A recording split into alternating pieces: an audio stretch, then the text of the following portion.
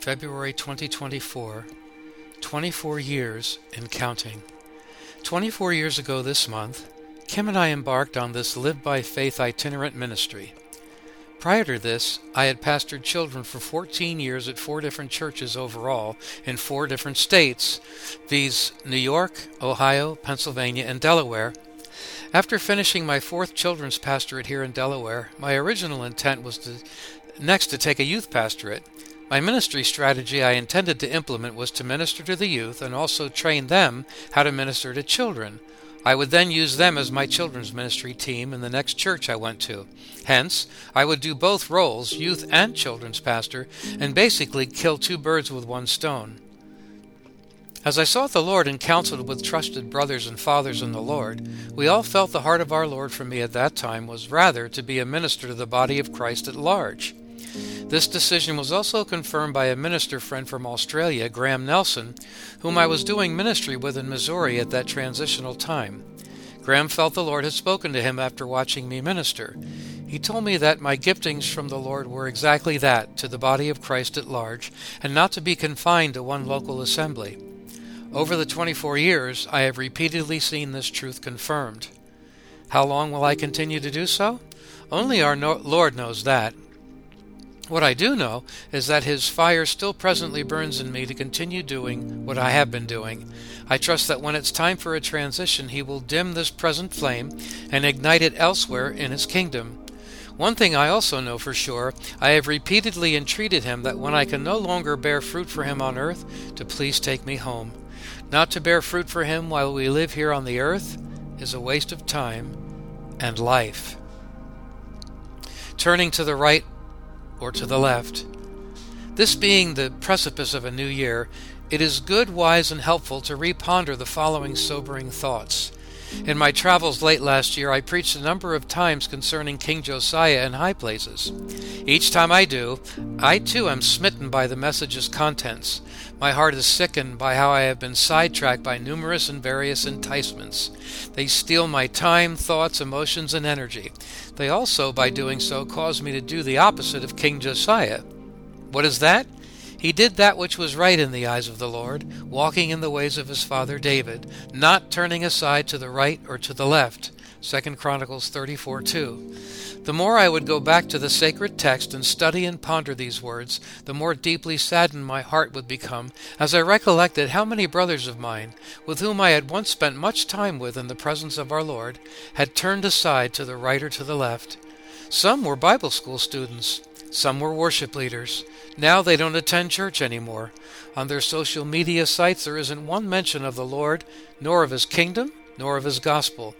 Everything they post has to do with the world, its places of interest, its places of amusement.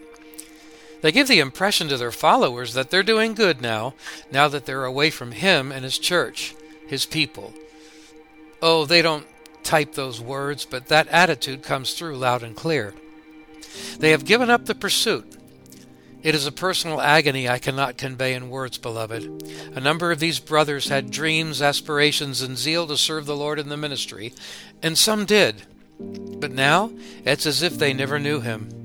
I am dumbfounded how so many of them seem content in the new life they've chosen.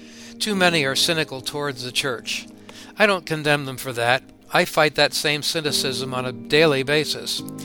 But they allow the issues that come with the church, which, by the way, God's Word said would come, to kill in them their desire for fellowship with the Son of God, a fellowship which He paid a very high price for them to have.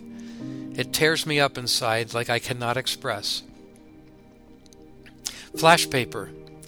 One thing I am very afraid these same brothers do not realize is that from the very moment they gave up said pursuit and began their new journey to pursue the world and all it offers, is that in a very real way, flash paper began to ignite and burn up all around them in the unseen world. Flash paper is an object lesson I use from time to time to illustrate various biblical principles. For my High Places message, it visualizes what happens to a person when they cease their pursuit of the Lord and His will for their lives. Immediately their works, their endeavors, their pursuits of worldly interest and pleasures, etc., their substitutes for God, begin to burn up. Every second not lived for our Lord, His glory, His kingdom, His gospel, and eternity are wasted seconds, never to be retrieved, never to be relived. They're lost forever. All of us are being followed. We are being followed by our works. Revelation 14:13. Quote, "Their work will be shown for what it is, because the day will bring it to light. It will be revealed with fire, and the fire will test the quality of each person's work." 1 Corinthians 3:13. What breaks me up inside is that these brothers don't realize this is happening. For some reason, if they did, I'd want to believe that they'd fall on their faces before the living God and entreat Him to forgive and restore them to Himself. But, more often than not, they don't. I do know one thing with all certainty.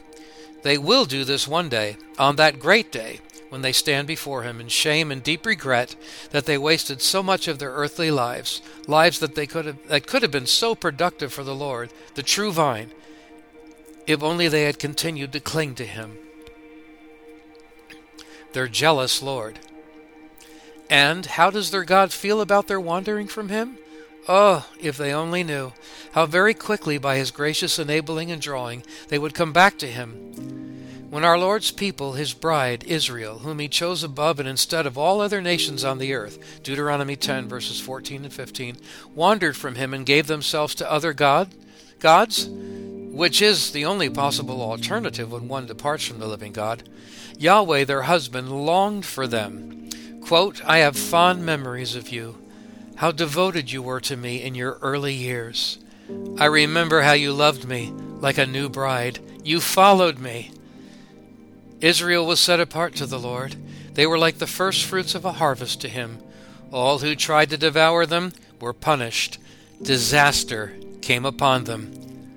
"What fault could your ancestors have possibly found in me, that they strayed so far from me?" Unquote. These are all from the book of Jeremiah, chapter 2, in the New English translation. It continues to dumbfound and amaze me that our God, being self-sufficient, that is, He has no need of anyone or anything, should even care how His people feel toward Him.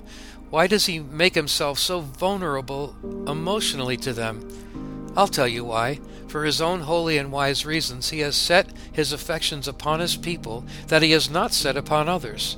This love on God's part is selective, it's exclusive, it's intense, and fiercely loyal. Hence, along with these divine affections comes a divine jealousy, even to the point of calling Himself by that name. Exodus 34:14. What brings me to mute adoration is that this jealousy on the Lord's part for His people's affections is so strong that He even invites them to identify any fault or cause, etc., in Him that may have caused the breach in their relationship. I don't even know what to say to this, beloved. I do know this, though. Our Lord on that great day will ask every one of His people who wandered from Him in life that same question. What did I do to you that you no longer pursued me during your life? The Landing Craft. In 1998, the movie Saving Private Ryan won the Oscar for Best Picture. Its opening scene graphically depicted the horrendous and tragic events surrounding the initial landing by the Allies on the shores of Normandy, France. It was D-Day, June 6, 1944. To invade the beaches, which were occupied by the Germans, the Allies used sea vessels called landing craft to bring their GIs to shore. Each vessel was filled with new young recruits. Many of them were just boys in a very real way. They had spent countless months in boot camp training and non-stop drilling. They were fully dressed for battle, both in uniforms, armor, and weaponry. Some were filled with zeal, excitement, and bent on revenge towards the Nazis. Many were filled with anxiety, and all of them, to some degree or other, were terrified. Very many tragic events unfolded that terrible first day of the invasion. Surely the very worst was, as soon as the landing craft hit the beach and their front drawbridge doors dropped onto the shore, the dreaded German MG-42 machine guns, or the buzzsaws as they were called, relentlessly mowed down countless recruits in these vessels. All of those months of preparation, all of the money spent to do so, but by far most importantly, all of those precious young lives trained for this historic day were lost. I have pondered this scene in this movie many times over the years when I have mourned over my brothers who, like me, when we were in Bible school together, had so much zeal and excitement to do great exploits for the Lord. So many in early stages of their ministries, when their drawbridge dropped, were taken out of action too quickly. So quickly. To be sure, since 1986, when I first commenced in the ministry, I felt and feared many, many times that I was done. It was over. I too would be just another one of many Bible school graduate casualties. Fear is one of my best friends. Our Lord has graciously used these brothers of mine who have become Christian casualties to actually produce the opposite behavior in me. Repeatedly observing and pondering these tragedies over the many years has bred a fear of the Lord in me that has kept me from doing the same. This fear of the Lord is one of my best friends. It, along with His great love and grace, has caused me to cling, oh, so very tightly to Him in desperation. By doing so, I have very often seen my own very deep frailties and weaknesses, and have wondered many times, "Oh Lord, when is it my time to fall? It seems, dear Lord, that everyone else is, men who are so much stronger and maturer than me." Someone astutely observed many years ago that as far as our walk with God goes, the love of God is in front of you, and the fear of God is behind you. That is to keep you pursuing Him. With this, I would concur. Long overdue house cleaning. I'm sure many of you are aware of the very, very many scandals being exposed these days in very large ministries and churches, and involving celebrity pastors at that.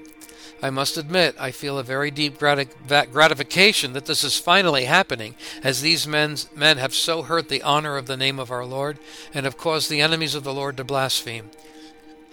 Yet at the same time, these exposures of things hidden and not so hidden have caused many ministers to press in closer to the Lord to ensure crouching sin doesn't overcome them. From the prophet Jeremiah to Martin Luther in 8 days. 2 days after you receive this newsletter, I will be coming out of my time machine for the very first time as the prophet Jeremiah. I have portrayed several Hebrews over the decades.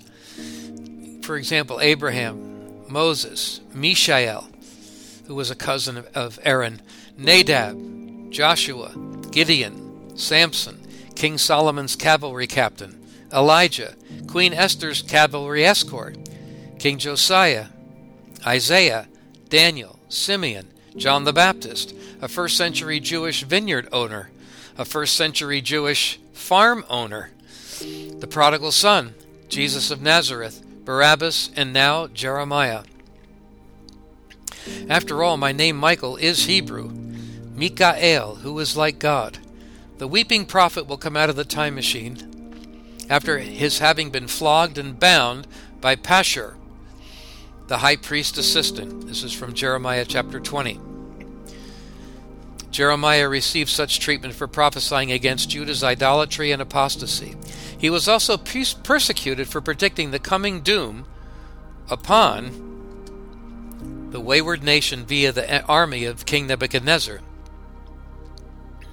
This dramatic presentation is for our Hopeful Summer Camp's winter reunion event. It is a gathering for all veteran staff and campers from any year since Hopewell Summer Camp's inception in 1985. Parents of younger age campers, age 12 and up, are also welcome. 8 days later, I shall emerge from my time machine once again as Martin Luther for a Sunday morning church service in Pennsylvania. Luther, like Jeremiah, was also a prisoner at the time of his life the drama will portray. Both men were confined and persecuted in one way or another for speaking the truth about something desperately needed in our time as well. In myself, like these men, I am weak, weepy, and cowardly. These are hardly the character traits to be a preacher of the gospel. I am often fearful of men.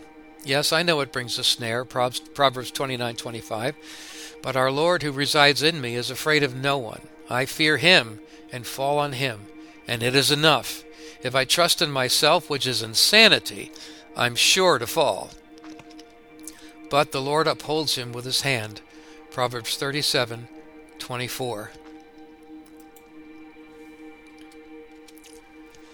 May it be so. Amen. On the precipice of a new year.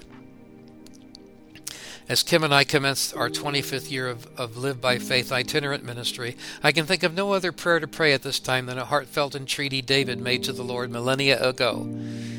Quote, "Search me, O Lord, and know my heart. Test me and know my ways, and see if there be a wicked way in me, and lead me in the way everlasting." Unquote. Psalm 39, verses 23 and 24. Blessed are the pure in heart, for they shall see God. Matthew 5:8.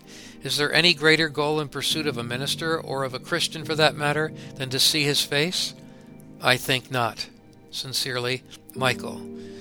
And my Caboose Commentary Corner quote for this month is, quote, "In the Old Testament, the fierceness of God's wrath towards his people is directly proportionate to the intensity of his jealous love for them." Thank you for listening. I pray it blessed and challenged you.